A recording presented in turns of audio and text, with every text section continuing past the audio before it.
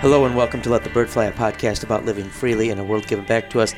This is Wade here in the podcast studio, joined by my dear friend and colleague, the Reverend Dr. Michael Berg, and joined as well by my colleague, Jason Oakland. Yep. Are you going to stop this after his first year of initiation? We had a rough day together today. It was. All right. Michael, you just came from somewhere. Where were you before this? I was at a committee meeting. Committee meeting, huh? I was at a committee meeting too. Jason, how did your committee meeting go? I was not scheduled for one. Huh. What do you teach tomorrow, Michael? When I teach, I have worship and apologetics. Oh, man, that sounds like quite the load. Yeah, I've got History 111. Jason, what do you have tomorrow? I'll be writing a test for my class on Wednesday. Oh, that sounds terrible. That sounds terrible. So I am here with my friend Michael and with my friend Keanu. I like calling him that now because if you've ever seen The Matrix where Keanu Reeves dodges the bullets, that is how I picture Jason with work now. Someone comes with possible work and Jason just it shoots right by. But that's all right. Can't touch me. It's okay. This is not a week to be working too hard. In fact, this is a week to not be working at all. We are recording in the midst of Holy Week, and I'm not talking about going to work that you'll get paid for, but it's a week to quit our own striving, quit our own working, and to look to Christ and to listen, to hear these wonderful messages of this week. If you're a Christian and you've not been in church, this is the week to get back to it. If you are not a Christian and you've wondered what Christians are about, this is the week to go check it out. I would say hardest, it's not impossible, but hardest of the week of the church year to mess up a sermon maybe. I mean, the texts are pretty... You got to try. Yep. And there are people who put in that effort. Yeah. But a great chance to hear some of the central texts of the passion, the suffering, the death, the resurrection of our Lord and Savior, Jesus Christ. And so, because we had committee meetings and because we have places that we need to be after this, we are going to be skipping a free-for-all today. Also, just with the topic, to get into Holy Week, we're going to give you some Holy Week talk, and then hopefully send you off to get yourself some Holy Week in your local church if you don't have one. If you're trying to find a church in your area, you're not sure, email Jason. He'll do the church locator thing. Sure. I'd be happy to help you out. And he will help you out. You can email us at podcast@letthebirdfly.com. I think that's it. It's on our website. And I will forward it to Jason. And I believe Mondays and Sunday evenings is when he checks his email. So if he gets it in time, he will let you know. We are a part of the 1517 Podcasting Network. Check out 1517.org. They will have devotions for this whole week of Holy Week, articles for each day and on these different accounts that we encounter in the Gospels about Jesus. They have free academy stuff. They have a podcast network. They have a publishing house with one book from Michael Berg and another book, Lord willing, at some point in the future here coming out. And so I would encourage you to check that out as well. If you've not been listening to our Winging It series, I know it's relatively new. It's only been going for about 3.5 years. So if you've not found your way to that, we're in the same series, the Luther series, but we just started Life After Luther. And that's a great time to jump in. So you could go back. We just had one session come out. That's the second one. It'd be a good time to jump in. And we're basing that off of my book, An Uncompromising Gospel. So check that out as well if you get a chance. I appreciate everybody who has been rating, reviewing, subscribing. I need to get books out. There were 5.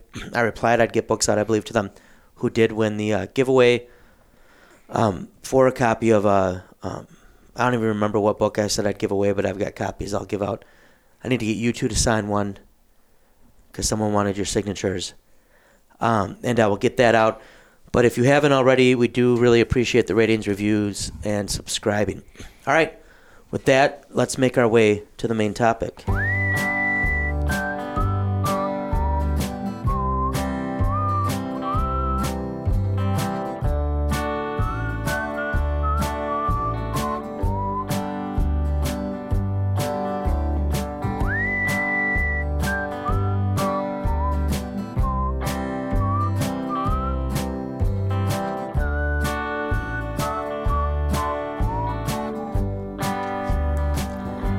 And that brings us to our main topic. I was looking back through our devotions on the website, our episodes, our sessions for Holy Week stuff to share this week. We have a really good series we had one year in 2019, and I'm going to be sharing those each day as we go.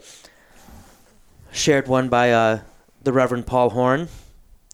You guys may know him. Shared one by the Reverend John Bordelin. And then I'm guessing Mike and I have some content in there. I don't think you wrote anything for that series, Jason, but that's all right. That was before you were here. That's correct. Before you were here. So you can check that out. There'll be devotions for each day from the past. You can go to our website and see. But I realized we've never just we've done like Holy Week and Easter too, or we've done a short take on Holy Week.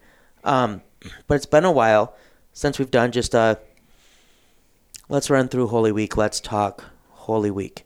And you have some experts in this room right now because Mike did Palm Sunday on Monday, which is like Christmas in July maybe. But at the chapel, the Palm Sunday text was the text for chapel today. Mike, you did a fine job, I'm going to say. Jason, would you like to say anything? Yep, I would agree. Fine job.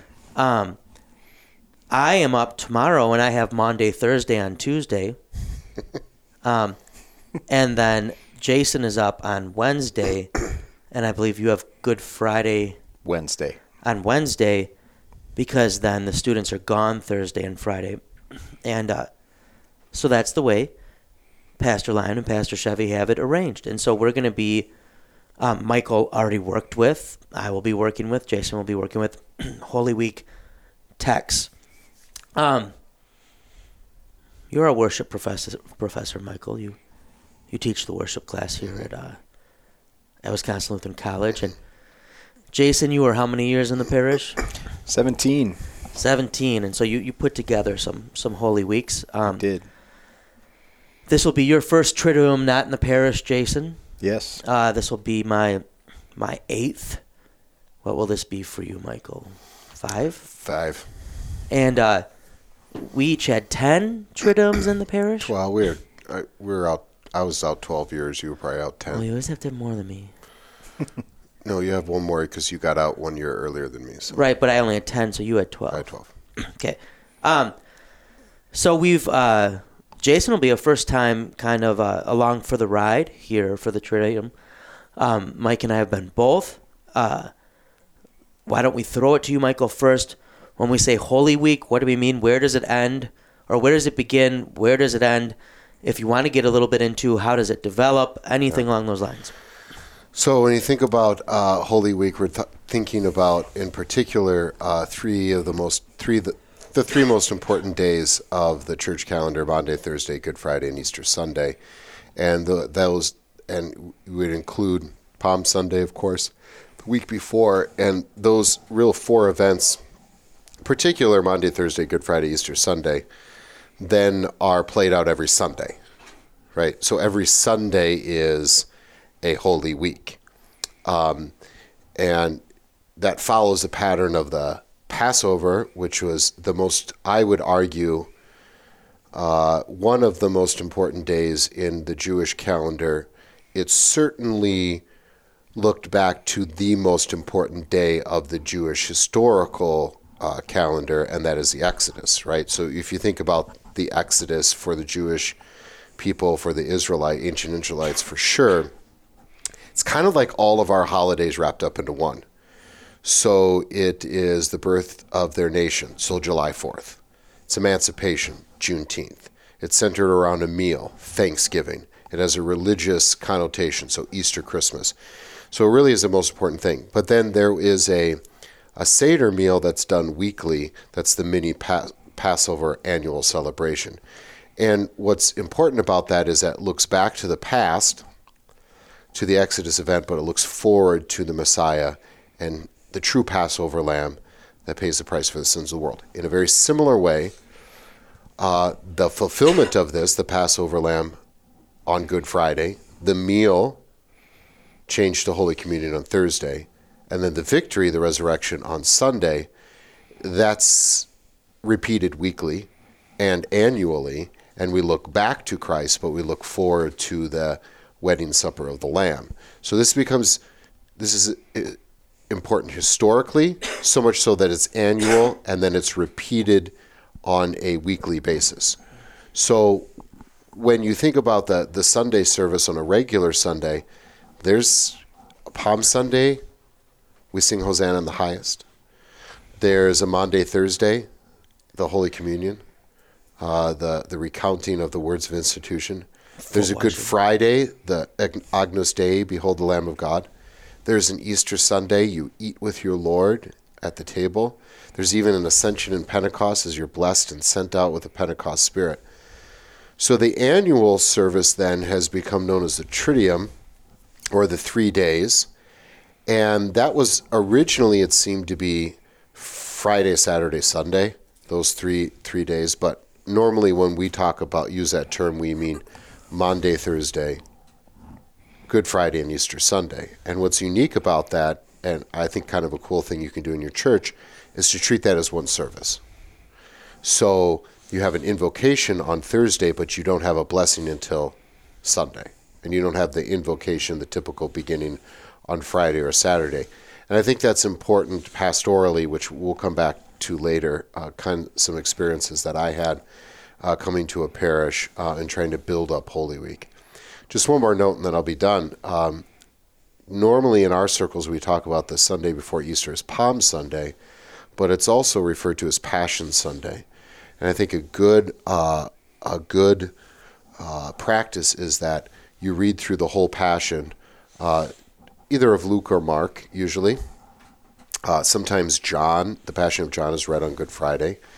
You have your Wednesday Lenten services where you would read through one of them or a compiling of all of them. But not everybody goes to the Wednesday services, and so it's good on that Passion Sunday to read through the Passion.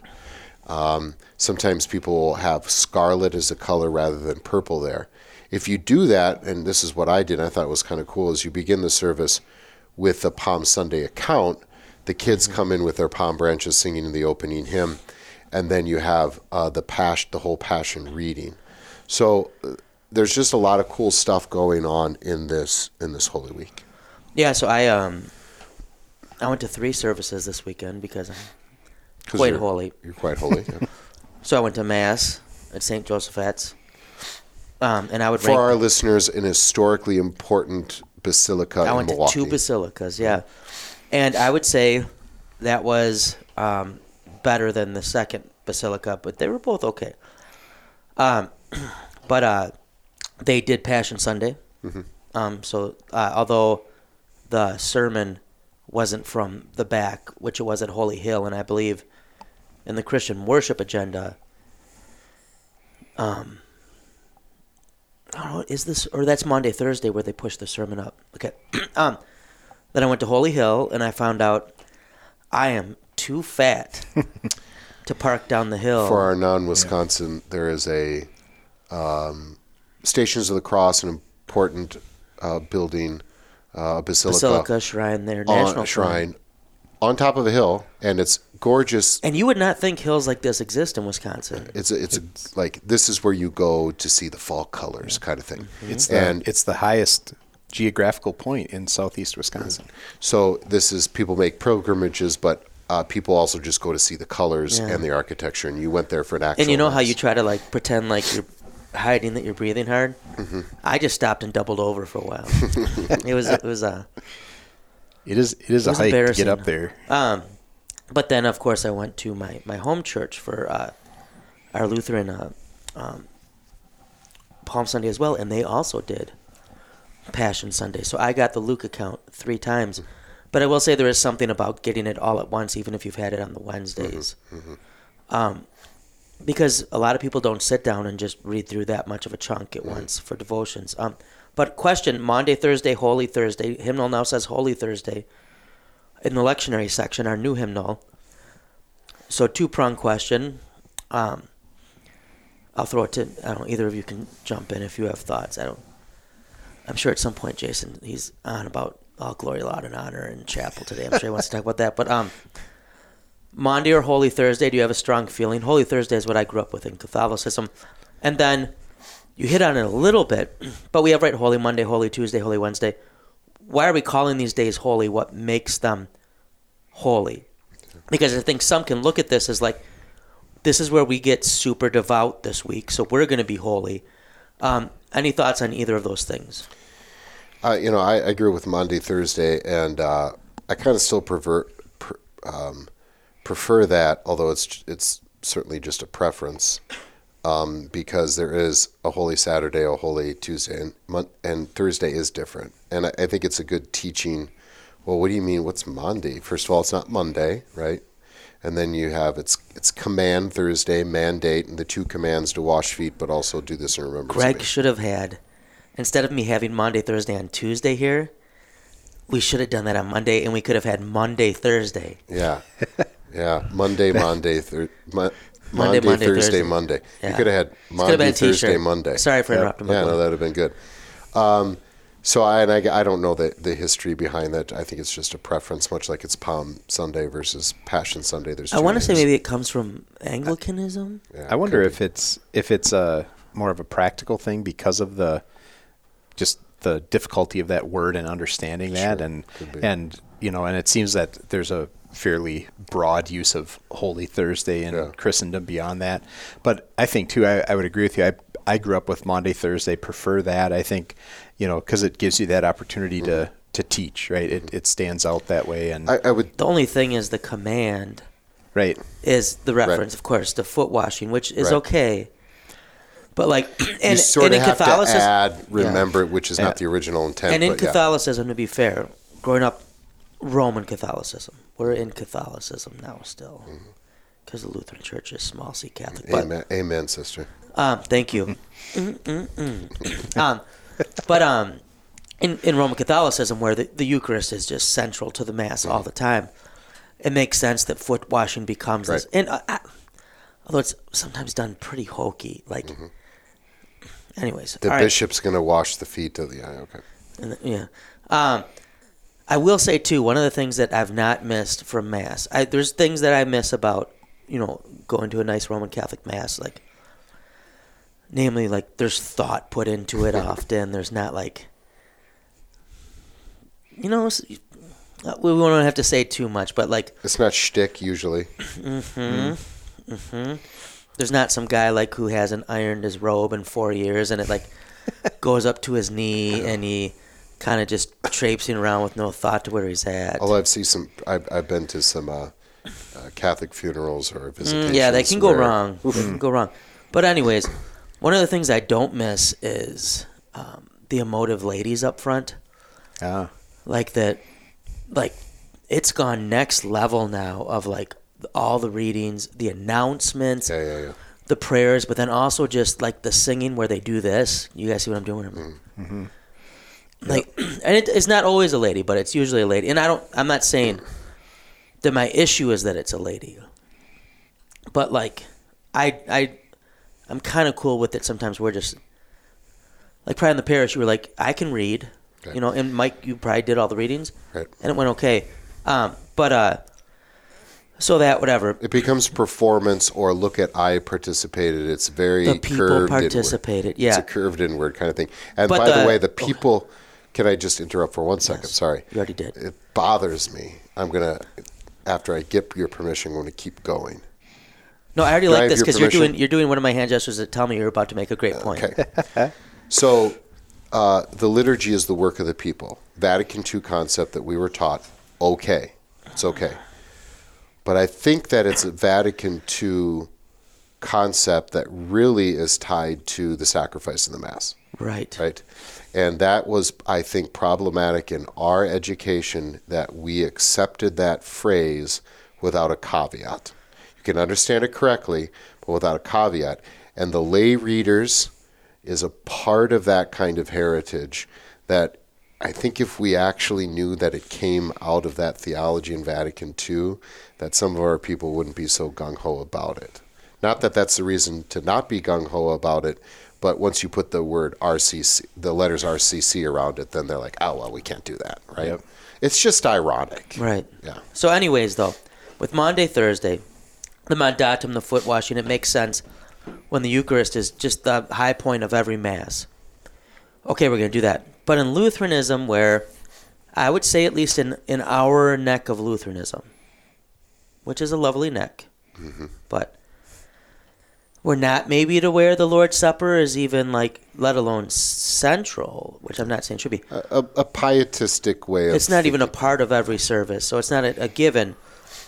Like having a day to be like Lord's Supper Day, especially because you mentioned, like when you were talking earlier on, you did a phenomenal job. I just want you to know. Thank you. But you mentioned like Easter and communion, especially where sometimes you'll even hear arguments like, well, should we really have communion when we'll have visitors on the day that Jesus rose from the grave for our justification with his very body and blood, which he gives in the Lord's Supper for the forgiveness of sins? I mean, should we really show our visitors what we believe and how awesome and important this is, and maybe incentivize them to want to learn about it and take classes? No, let's just have a longer sermon. Because God made mistakes by choosing those 4 means of grace. He should have just stuck with the word and maybe baptism. The other ones we're uncomfortable with, and we really get irritated that he chose those 4. He didn't understand our time. Okay, let's explain the 4. You're saying word, absolution, baptism, Holy Communion. Which our confessions say. Right? So, our confessions that we all promise to withhold even unto death. I kind of just mumbled at that point. Even unto I just said hamburger. Yeah, hamburger, yeah. But so I think in the Lutheran Church it makes sense to have the. And I'm not saying it affects if it's Maundy, Thursday, but to have it be a Lord's Supper day to maybe really get a chance to hammer home for people what an amazing thing it is that Christ, on the night he was betrayed, this is the thing he left us. That he left us, not necessarily a lot of the other things that maybe supplant that sometimes, but that. And I'm not going to get on my bully pulpit. So I don't mind the Holy Thursday, Maundy Thursday, but I was not that big on the.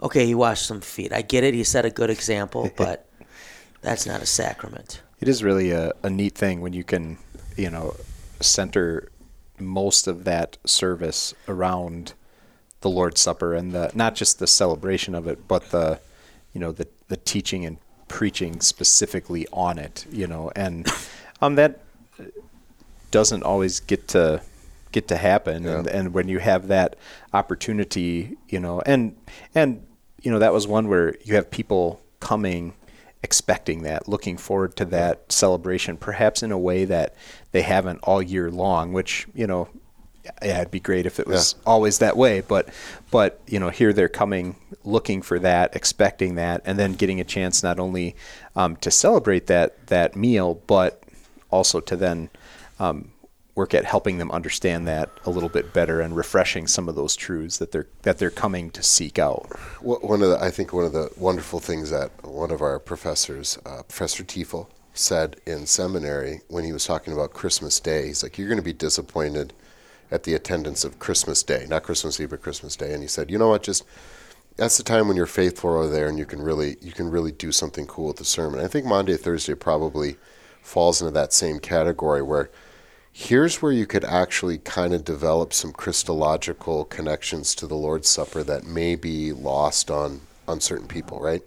So it can be a special time. Now, you're talking about definitive, presence of Christ and circumscriptive and yes, all of these $1 million words. No, I mean I think it's to say why did he come here?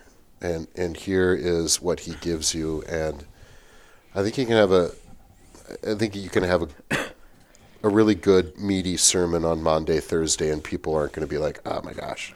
Yeah. And good chance to preach on the doctrine of fellowship.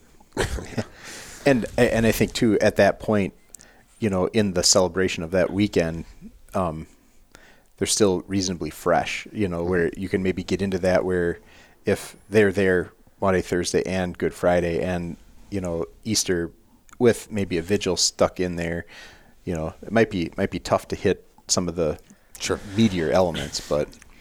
All right, so we've got Holy Thursday. I got to keep us somewhat moving because I know we can only keep this so long. So I think we had 2 votes for Maundy, Thursday, and I'm going to go Holy Thursday just because. Understandable. I've seen enough foot washings. Good Friday. All right, first, just a quick question for you. We'll go around the table.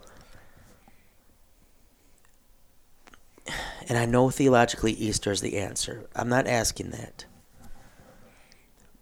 Preaching Good Friday, Easter Sunday, which one did you get that you find you got more into working on the sermon for? Not that you enjoyed it more. Like it's more fun to say Jesus is alive than dead. Don't get me wrong, but right.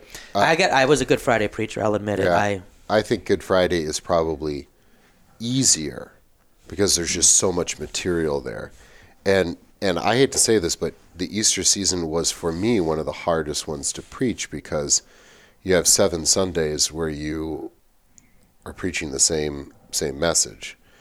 One of the bits of advice that people gave me was, when you get stuck in Easter, just read through the Easter hymns and you'll be motivated, right?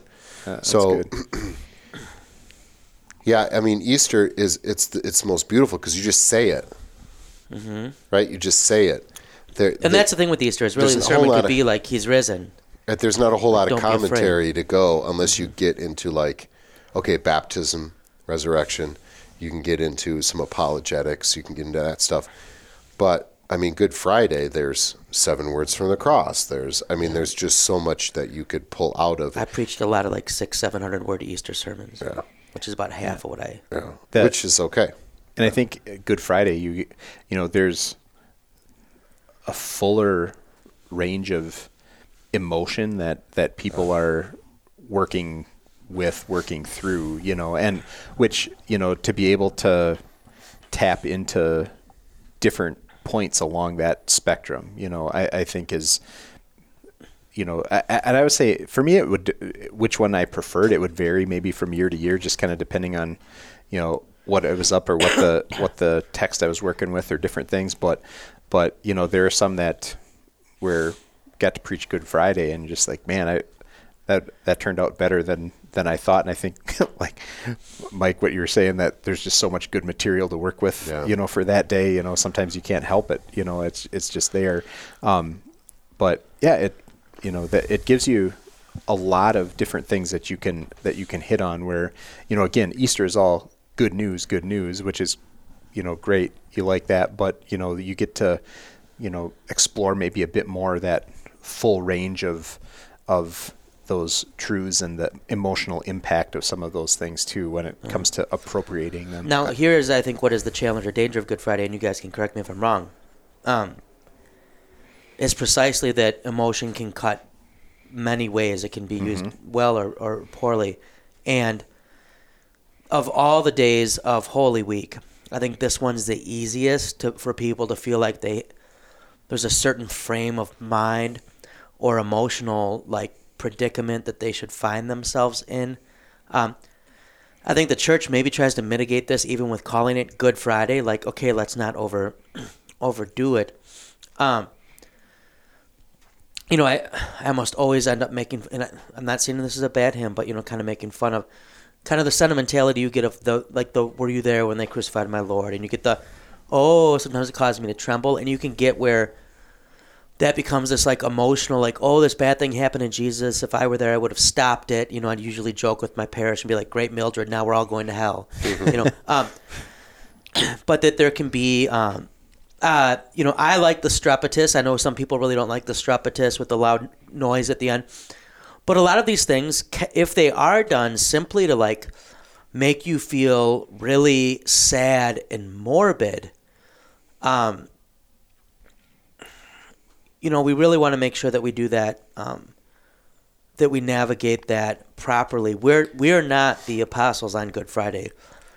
We do see in hindsight, right? So maybe that's something I had to wrestle with myself, because I do like me when you can find some good liturgical ways to suck people in somewhat. Yeah. And so I'm probably one of them who would be tempted to play things up too much, and so maybe that's guarding against my own inclinations. But any thoughts you guys have on Good Friday or on that? Is that anything you wrestled with? Is there a certain emotional disposition people should have? It's kind of a long day to be sad the whole day. I grew up with, you don't go outside from 12 to 3, right? Some of our churches have Tre Ore services. There's service of darkness, service of our Tenebrae service, service of 7 words, all these different things. Anything you guys have? I think that is one of the things where, there can be a fine line sometimes when it comes to touching on emotions or, affecting the emotions versus manipulating the emotions. And, that's always a danger to be aware of, that, you want to watch out for that. And I think sometimes too, that idea of, is this, am I walking the proper balance there? That can be a tough thing to wrestle with just a little bit, but I think too, to make use of those things that have been handed down to us properly can be a very powerful thing, and to not shy away from them, just because they may be a bit much on occasion. Yeah, so in worship class we talk about this, and I make the case that manipulation is actually it's a neutral word, right? I can manipulate something in a positive way or a negative way. And I think it really comes down to, is this about, do you assume a free will or not? If I'm trying to manipulate you into a emotive response so that you make a decision, or so that you do something for Christ or for your own salvation, that would be problematic. So think the anxious bench or something like that. Or a way that I'm manipulating you into thinking or confusing emotions with faith. Yeah. And so I say, we want to be manipulated. Like you go to a movie, a drama. You want your emotions manipulated, right?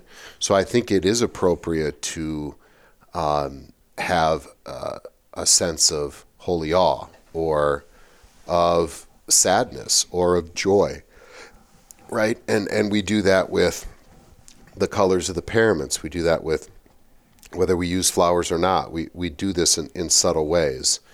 But yeah, it is a fine line that you can, because not only, do you mix up true faith with feelings, or get in the danger of I am holier than you because I was crying, or I was rolling around in holy laughter, or whatever. But you also have the danger of cheaping it, making it cheap. So somebody looks at and they see right through your cheap, emotive, try to, just let it kind of happen naturally. Right. And I think that's where the historic practices are, I think, they curb our enthusiasm in a certain way. You explain them, you go through them, and I think they end up being a little bit more authentic. And there's nothing wrong then with being emotional or tearful for the right reason. Good Friday was always a hard service for me to get through, especially, when you're reading the Messianic Psalms, and if you get, to the Lamentations, and there's a lot going on there. But yeah, that it's connected to the Word. It's not just for effect, right? Well, even, the stripping of the altar at the end of the Maundy Thursday service, that if you do that can be a pretty powerful and emotional thing that, right. As you go through that, so there are components all the way through these Holy Week services that can really hit on that. And I think to remember that this is also a time for those who have lost loved ones in the past, especially recently, not just because, this is maybe the first major holiday without my husband or without my wife, but it's a death and resurrection theme. Right. Right. And So Easter morning, we were talking about, sometimes it can be hard to preach through the whole Easter season. How many times can you just say Jesus is risen? But I think that what helped me was to think about, especially Easter Sunday, and help my funeral preaching is connected to baptism and resurrection, and there's a bit of an attitude on Easter Sunday that St. Paul gives us in 1 Corinthians 15, the correct amount of confidence in where, O death, is your victory. Mm-hmm. And so this is the time, I think, when I would really get up and say, point your finger at death and you say, you can't have me, right? I mean, that can be very helpful for somebody who has just buried a loved one or is facing death or facing whatever, to say, hey, you know what? This is what it comes down to, is your confidence in Christ that you get to live forever. And I think that attitude is a little bit different than what you would have the 17th Sunday after Pentecost, where you are a little bit more textual driven. Not that you're not textual driven in the Easter season and Easter Sunday, but if there's ever a time that you're going to preach the church year, it's Easter Sunday, right? Like, it's okay if you don't give a full exegetical sermon on Jonah, on the Old Testament. That's fine, right? Yep. Because this is the time where you get to proclaim this, right? So it is I think there is a different attitude, and I think it helped me when I started thinking about my funeral sermons as Easter sermons, and then my Easter sermon started to sound like a funeral sermon. Sure. And I think to connect that to Good Friday again too, even as Easter is for those who maybe had recent deaths, whatever else, we're working with them there as they work through this. In a culture where a lot of people aren't surrounded by death. I mean, we just went through a pandemic and most people still haven't encountered death one-on-one in a meaningful way, been at a deathbed. Good Friday is a chance to put death in front of people too, that it's a great equalizer. This is the problem. This is the problem Christ came to address, and we're all going to face it unless he comes first. I think that can be, right, really Holy Week is, it's not only looking at the last days of Christ's life, but it's our death and resurrection as well. And that we don't, it's countercultural to say we don't accept death. Right. We will not accept this, where our culture is very accepting of death. Yeah. And Good Friday tolerates no platitudes. Yeah. I mean, if you're doing some of the historic services, and definitely if you're engaging with the biblical text, this is death laid bare. And I think that can be helpful too, because that's what enables you on Easter Sunday to mock death and boast, is like, Jesus didn't just pass away. Jesus didn't just leave us. Jesus died, right? And he died with people mocking him. He died in anguish. He died alone. Stripped bare. And yet, even that death, a worst of deaths, Easter says, what do you have, death? Christ has burst your belly. You can't devour us now. I think that's very helpful. We've been through some rough times, but we're still very blessed that just most of human history, death was a much more present thing than we see today. We won't send grandma to the nursing home or the hospice care. Mike, you mentioned baptism, connection to Easter. I think we would be remiss if we didn't hit at least a little bit on the Easter Vigil. Easter Vigil is starting to pop up more in Lutheran churches. I would say one of my favorite services of the year, but not one I was at until I was in Milwaukee in a Lutheran church, where at Nain, where Pastor Berg, Joe Berg, does a very good job with the Easter Vigil and has introduced it and puts a lot of work into it. I know I've seen popping up on Facebook now more churches in the area offering this. What have we been missing by not having the Easter Vigil? or have we not been missing anything? Why have it? I don't know if you did it in Neenah or not, We Jason. did. Yep. What's the benefit of that, and maybe even that supplanting like the Easter sunrise service, so that you can have one big Easter festival service with word and meal. I mean, there's definitely seems to be a more inherent logic to that. But anything you guys have on the vigil? I'll say Saturday. one thing, and then I'll let you, because I actually never got around to doing it. That was next on the list before I got here. But I think there's a sense of history there, like the early church, a catechumenate. They would go through kind of a 2-year probational period, honestly, pulling themselves out of paganism, being taught, and then they would often be baptized in this Easter vigil, and then that would be the first time that they would also then go to Holy Communion. They were not even allowed to see the mystery, and scenes of men and women separately being sometimes, I think, stripped naked and gone into a pool and then emerging out of it like a grave, the death and resurrection picture of Romans chapter 6. I think it's ancient. If you had to give one word to the Easter Vigil, it's ancient. And I think that's more attractive in our society in a postmodern world. A little bit more concerned with ancient things and historic and authentic things. And so I think that's one side effect or one side benefit. Yeah. How many years were able to do it? I want to say that it was the last 2 years there that we did a true Easter vigil. Did you start outside and stuff? Started outside and then, it's kind of in 4 parts: the service of light, the service of lessons, service of baptism, and then service of the sacrament, I think is kind of and I may have those mixed up, but we did that for a couple of years there, and it was really a neat thing, especially coming from the darkness of the Tenebrae service on Good Friday, and then starting in darkness for the vigil. It really was a neat transition there, but then that component of bringing in the connection to baptism, and that was one way. One of the draws to that was we would always celebrate, whether it was Palm Sunday or Easter Sunday, whichever was our normal communion Sunday, that's what we would celebrate up at that point. That's how we were doing it. So one of the selling points was to say, let's do this so that we're going to guarantee a celebration of the sacrament on Easter. And that was something that was very appealing as well, to say there's going to be communion on Easter.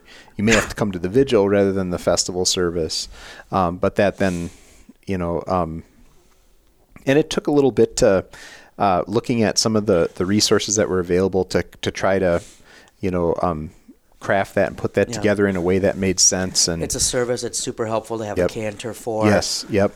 There's a number of readings, a back and forth. You had an associate, right? If you have multiple ministers or people, so you have lectors. There's a fair amount of movement in the service. A lot of movement and logistical planning that goes into it, but there's a lot of really neat symbolism. Yeah, it's unlike a service. I can guarantee for those of us who haven't been to one before, it's worth going to at least once. Would be my recommendation. Yeah. The one thing that I wish, and this was just kind of a thing where we were at, is we'd always kind of had this odd thing where they still kept the Saturday night service and then had a sunrise service, and we would get 0 for attendance, or I wouldn't say 0, but we were very small attendance in the sunrise. Mm-hmm. But we still had a strong attendance on Saturday. And so we said, well, we're going to turn the Saturday then into the vigil.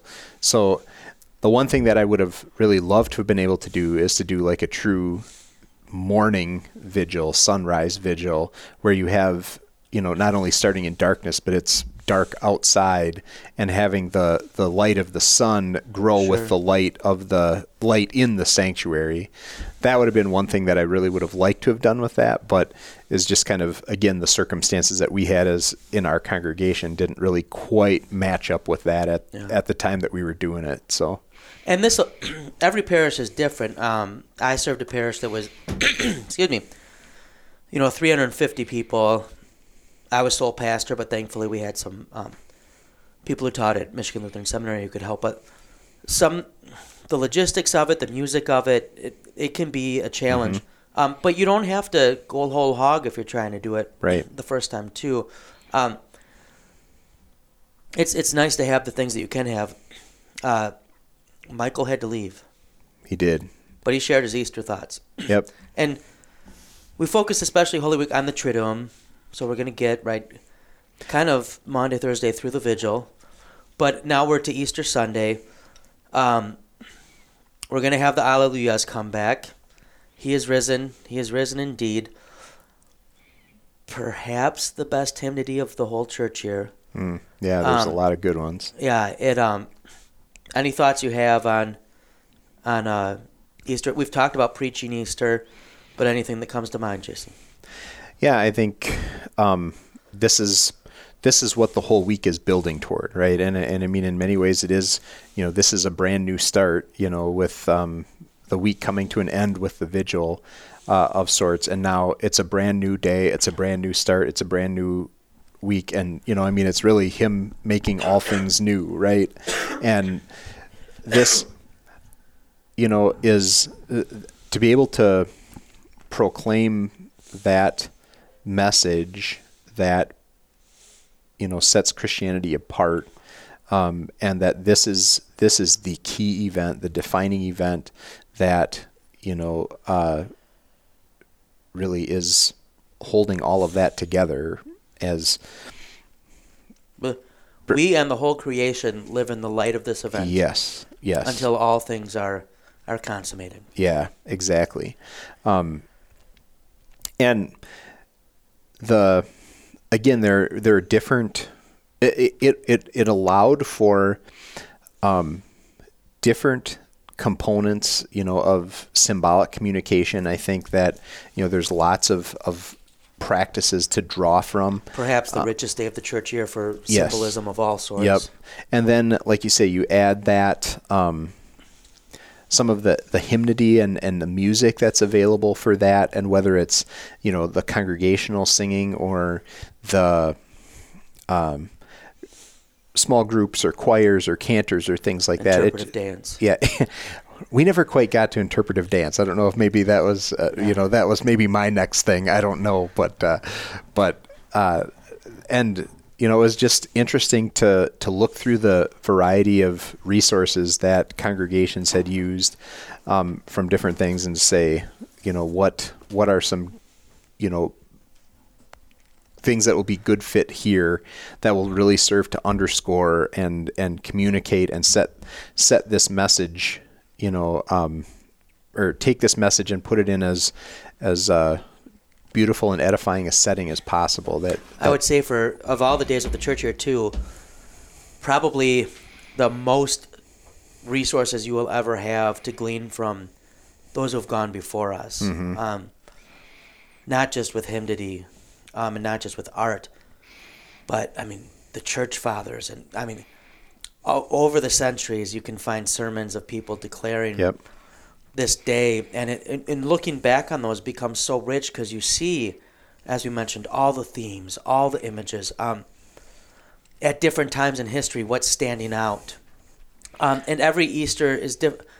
Every year Easter has been a bit different, even just in my own experience, based on where life is at or what's going on. That's part of with COVID to have missed out on that. At one point.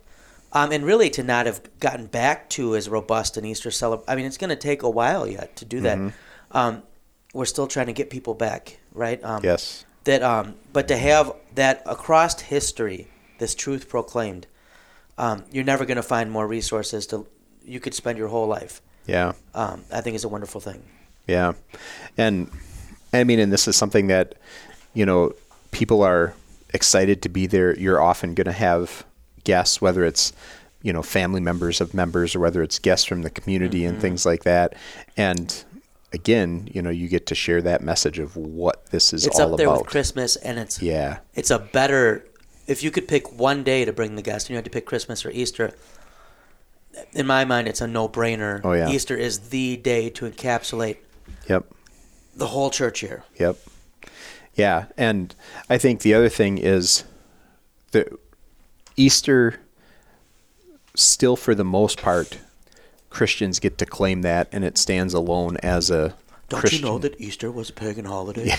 Yes. Yeah, right. Exactly. But my favorite with that is that you ever see the meme where someone's like, yeah, okay, cool, great. Keep it up, and we're going to take Toyotathon too. Yeah. Yeah, exactly. But a lot of the things that go along with the celebration of Easter, even the ones that people look at as secular, kind of come from Christian traditions, and people are excited about some of these different things that they're doing, but church is still a big part of that for most of them, and they're excited about that. They're excited to be there, and you get to share the best, the message of the best good news that there is. Easter more so than Christmas, since Christmas already has so many things that the culture has just made its own. Mm-hmm. Easter is still a time where the culture has to kind of culturally appropriate the church, if we can use that language. Yep. If you're getting together on Easter, whether you like it or not, and maybe you're just doing it because you're off work and you're getting together with family, the rationale for why that's happening is more than with Christmas. It can be Santa Claus, it can be gift giving, it can be whatever. Yep. But the culture hasn't been able to desacralize, however you say that. That's a good word. Easter in the same way. All right, we didn't have a free for all. We're getting at about time. I did get a complaint that when I let you do the intro, that you did all right, but we went too long, and I think the person was largely blaming me for the back and forth with that. You may know it was John Bordelin. Oh yeah. And there's timestamps. Jump ahead, dude. Right. But it is what it is. He's going to be your pastor. Yeah. So we don't want to offend him. Right. That's true. So I'm going to let you close this out. And I'm not going to interrupt because I don't want you to have an awkward situation when you guys move at the end of the school year and you'll be down in McGuanago and your beloved wife, a lovely woman, will be teaching down there. I don't want to get in the way of that pastor and parishioner relationship that you'll have. I appreciate that. So I'm just going to give this to you. We talked about Holy Week. I'll remind you, Jason. Yep. The podcast is called Let the Bird Fly. Yep. And then however you would like to wrap this up, I'm putting my microphone thing up. You can hear me maybe getting a little bit quieter as it goes. Thank you once again, friends, for joining us today as we are in the midst of Holy Week. And it's a pleasure that we got a chance to spend some time discussing these things about Holy Week and all the special events and remembrances that come along with that. And we certainly wish you the Lord's richest blessings as you make your way through Maundy Thursday, Holy Thursday, make your way through Good Friday, celebrate the Lord's resurrection on Easter, whether you get a chance to preface that with a vigil or not, but to look at that wonderful truth of Christ risen for you, proving your salvation and resurrection for yourself, and setting that stage of freedom for life in this world. And as you celebrate Holy Week, and as you go forth from there into the world as redeemed children of God, let the bird fly.